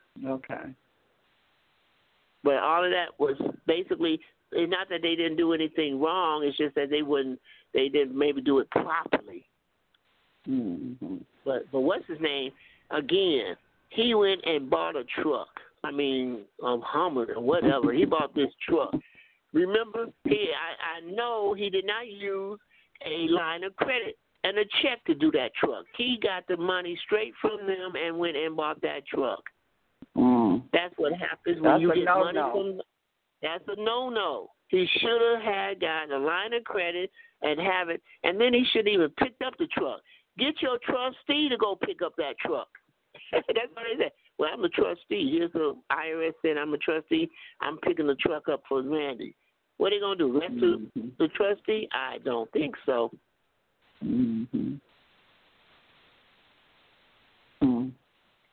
Rich people don't go get their cars. They got attorneys. They got other folks to pick the car up. Go down there to the dealer and get my car. Right.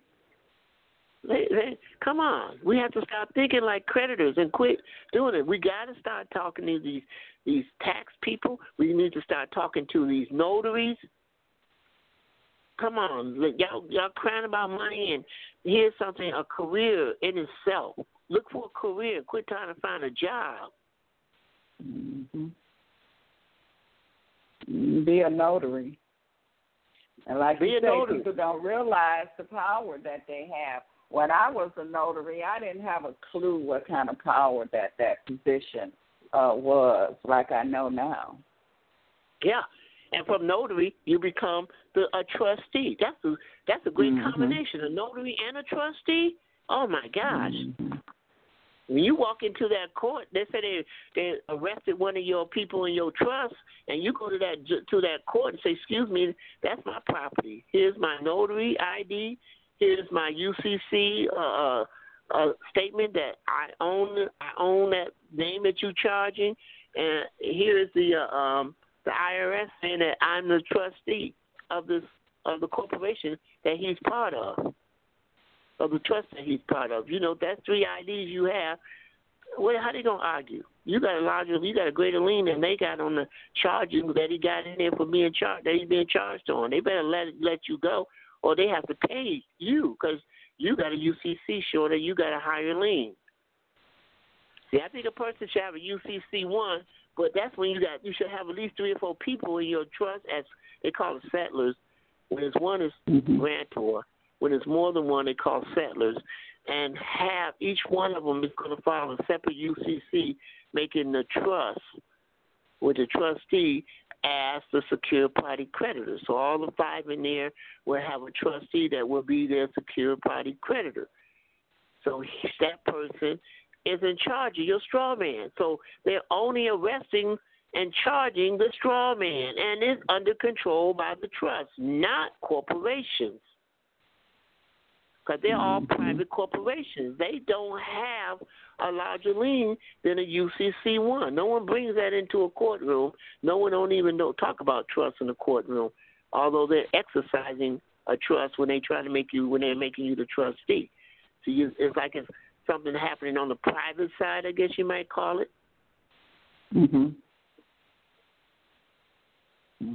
So I'm hoping I'm giving people understanding of what we're trying to, what I want you to be able to recognize what's going on, whether you see it or not. We have to be like, in English major, read between the lines so that we can understand what's going on between the lines. So that's how they're operating. They're not ever giving us we're not ever getting full disclosure. Never. That's where the remedies is at, in between the lines. Yes. Because they're hitting them. I mean, back in 1933, they might have been all open to the public and on the walls, in the newspaper, all that stuff. But 1933 was a long, long time ago, and people who I know that lived through there wouldn't even know any remedies of what I'm talking about. And my grandmother was 102. Now, she can't hardly remember her name sometimes, but I know even when she was straight-minded, she didn't know anything about you could get your debts paid off by the government. And she was born in 1915. She was born 1915. So she would have been, 20 years old? Well, maybe not quite 18. And she was when they did that. So I don't know if they were teaching her in school at 18. She was graduating out of high school. Now, they wasn't teaching that to the commoners. People probably didn't get this until they went into law school or they went into working with the commodities and things like that learned this. Yeah, but they were taking gold from the commoners. So I wouldn't give up my gold unless they told me what's my remedy. I wouldn't be giving them anything. Wait a minute, you want me to give up for what? What are you giving me? Oh, well, we're going to take care of all your debts. You don't have anymore. Didn't they come up with Social Security back then? Wasn't that during the time when they created Social Security or something? That didn't come later, a few years later, 1935. 1934, I believe. The Social Security Act, I think it's 1934. It was after the fact. But the fact that they pay your debt was June the 5th of 1933, which 2 months later? Wait a minute, May the 1st, June the 5th. So it was 31 days later, or 35 days later, whatever. Now we're down to 5 minutes, Mr. Rice. Give the listeners your Skype number and your email. Okay. Yeah, Skype being my Skype is RiceTech, RICETECH 6557. RiceTech 6557. My email is ricehome, RICEHOME 12074 at Juno, JUNO.com. That's ricehome 12074 at Juno, JUNO.com. And please, folks, don't questions that I'm not getting calls in. Y'all go call me after we hang up and email me on questions that you should have been asking on this call, because this call is free, okay? All the answers you get is for free. Don't argue if I start saying, I ain't seen none of that Western Union. Where's my Western Union donation? My time, because I can speak hours. People, I have conference calls scheduled 2 hours, and we speak 6 or 7 hours. Now, that's, I'm not saying that's bad, but come on, folks. You're getting so much information, and half the things you're receiving, even on this call. I understand you don't comprehend it all now. That is why it's recorded, okay? Right, play it back. Right.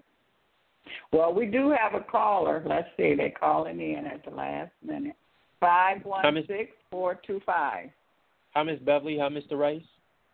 Hi, Hello. how are you doing? Hi, I'm all right. I had a question about, I'm working on the project soon, and I want to go into a piece of property, and I wanted to know what's the best way of getting that property and making it tax exempt from, the school taxes and property taxes and all of that. And I wanted to go in and purchase it with a trust somehow. So I was just wondering if you can, say a few things on that. Well, to get the property, it has to come from somebody over to you, first of all. Now, are you purchasing a house or something like that, or a building, or what? Yes, it's a small house and a couple of acres of land. Okay. And the owner, you know who the owner is? Yes. Well, I don't know them. No, I don't know them like that. No. Okay. Well, you might need to know who the owner of the property is. They're working through some real estate company by all chances, but the real estate is making offers that the homeowner don't care about, such as inspections and all that. They just want to sell the property in the house. But the question I have is, have you had a line of credit approval already on that?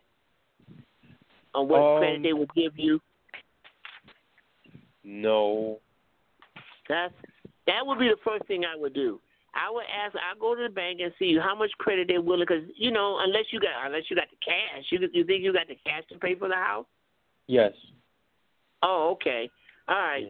Well, personally, I wouldn't work it that way, because you don't want to come out here. There's an old saying, OPM, other people money, use somebody else's money. Go get a line of credit. See if you can get, not a line of credit, get what they call a prepaid approval for a certain amount of money. If this person wants to sell it for that amount, you already prepaid, then the bank is going to give you the money for whatever the offers of the house is. But if you know the owner, and then I'm going to tell you how millionaires work. They actually say, I want you to refinance your property and your house, refinance that, and get the money, and usually maybe about 80%, 90% they can refinance it. And when they get that money, it's tax exempt. Tax exempt. So anything you get when you get the equity from off your property and refinance is tax exempt. Now, and that's usually like 80% they're going to get. You'll probably find that it will bring down whatever your prepaid, because you already was going to pay the maximum of the house. But if you knock off 10% of whatever it is that they got prepaid and use that to pay off this loan, you get the house cheaper than what he was going to first offer. He also doesn't have to pay any taxes because if he has sold it to you and got a profit off of it, he automatically has to pay like 35% in taxes, which means if it was at 100%, that means he's going to have to wind up getting 65% of it. But by refinancing, he got 80% out, or 90% out, wherever you can refinance it. You don't have to pay 100, but you only have to pay 90%. So you'll be able to go to that bank and say, hey, I could knock off a couple of $1,000 off of it because he's not selling it for that amount of money because he's got enough money that's going to make him taxable. He's going to be making 25% more off of taxes by doing that refinancing. I'm just letting you know what rich people do. They tell refinance it because nobody wants to pay taxes. Why you want to get a 35% plus on selling your house and the profit you made from it? Because there's always going to be profit you're going to make from it. That's taxable. But if you refinance it, it's not taxed. It's not taxable. And you're just paying off his loan. You're taking the money that the bank was going to give you for 100% of it, and you might get 80% of it or 90% of it, and not less than what the bank was going to give you, and you're just paying his loan off. Now his loan's paid off. You got a couple of $10,000 savings your own self. You understand? All right. So what about when it comes to the property taxes? You transfer it with sell it. Under the 7th Amendment, anything over $20 is got to go to common law jury with a common law court. Common law means dead people can't come into common law. They're dead. They can't come into common law. So you would sell it for 21 gold silver to a trust, your trust. So that means it's going from the left hand to the right hand, and that trust does not file it. The only reason people pay property taxes is because they file it in the registry of deed. Rich folks don't have their properties in the registry of deed. Oh. So if it's not filed in the registry of deeds, they can't charge you taxes or nothing. But they're going to give you, because you're living in there, you're going to get a lease agreement, and also you're going to get a receipt showing that you sold it for 21 silver pieces and have it notarized as a witness that you saw the exchange go from the left hand to the right hand. No one else knows that. And you are just dealing with the trustee. So you're going to have a trustee in your trust that is not related to you at all. Maybe a notary that you made into a trustee, but that's the only name they're going to see is the trustee name and your name. And the trustee is the one that goes to the assessors to tell them that they got the property in a private trust. And Michigan got a form called MC 2766, MI, Michigan Form 2766, where the assessors have to be notified a deal within 45 days. Otherwise, you got to pay $200 of a property being transferred. Nobody knows about this because nobody has ever transferred their house to themselves. They still got a warranty deed with the seller's name on there and not the buyer's name. Oh. Okay, caller, you can guide the right. All right, thank you for the call. Have a good night. Yeah. But that's a good question because there might be people out there looking to get a house. Find out who the owner is. Believe me, he want to save his taxes. Cut out the middleman. You don't need the real estate company. They only charging you for things that the owner don't give a damn about inspection and all that. I mean, you just look at the house. You can have it inspected your own self, but save him taxes and you get it for a lot less than you was originally offered. You save yourself $10,000. The bank is going to love you. Especially if they was going to pre-approve you for the higher amount anyway, and you walk in and say, well, we can knock off $15,000 off of that. They're going to love you. Well, Mr. Rice, as always, we definitely appreciate you for taking your time and giving us this valuable information. So it's going to be up to us to do what we to do something with it, but you definitely is giving it to us. And as always, I appreciate you taking your time to come and join us every Sunday. Yeah. And I meant to ask, and I didn't tell the guy, though, if he got the money, once he got the house, he could just pay it off. He already got the money he was going to pay in the first place. Mm-hmm. Mm-hmm. That's even better. Well, yes. Well, thank you. Peace and much love. Okay, and I want to give my condolence out again to the family of Dick Gregory. So peace and much love. Join me again tomorrow night at 9 p.m. Eastern Standard Time. I will have Kalente IE with me, and he's going to be talking about the magical mushrooms. And so peace and much love.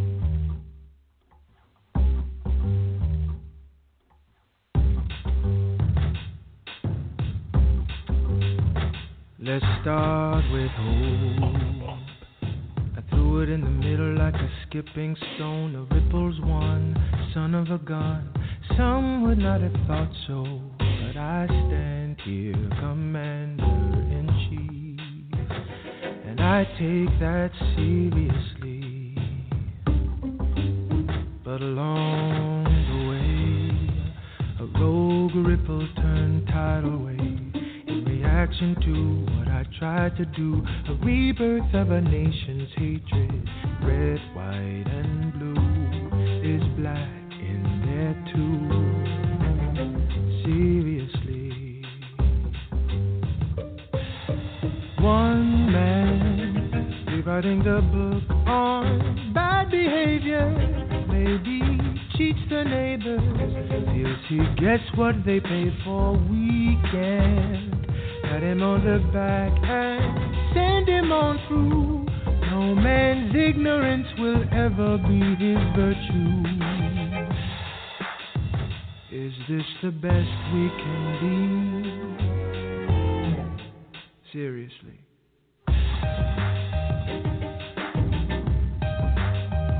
Let's talk of fear and why I don't bring it in here. It's a dangerous word, spooks the herd, and we all bleed in the stampede. Fear makes a false friend indeed, and I take it seriously. Oh, hear me now, for the truth gets drowned out by a demigod flexing, a demigod flexing. He's history repeating. Angry, am I angry? You ask, am I angry? And I had a loss for words. After all we've done, every battle hard won, every hair gone gray, in the name of this place, in a history text, with incredible mistakes, and I pledge my allegiance to these united, divided states. Seriously,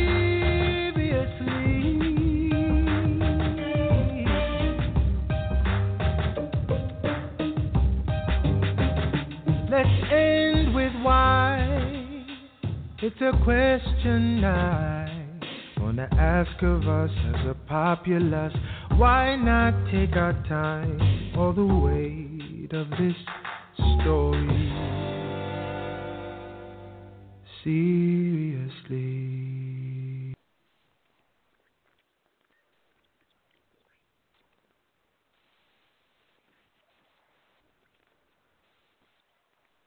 Hello, it is Ryan, and we could all use an extra bright spot in our day, couldn't we? Just to make up for things like sitting in traffic, doing the dishes, counting your steps, you know, all the mundane stuff. That is why I'm such a big fan of Chumba Casino. Chumba Casino has all your favorite social casino-style games that you can play for free anytime, anywhere with daily bonuses. That should brighten your day a little. Actually, a lot. So sign up now at ChumbaCasino.com. That's ChumbaCasino.com. No purchase necessary. VGW Group. Void where prohibited by law. See terms and conditions. 18+.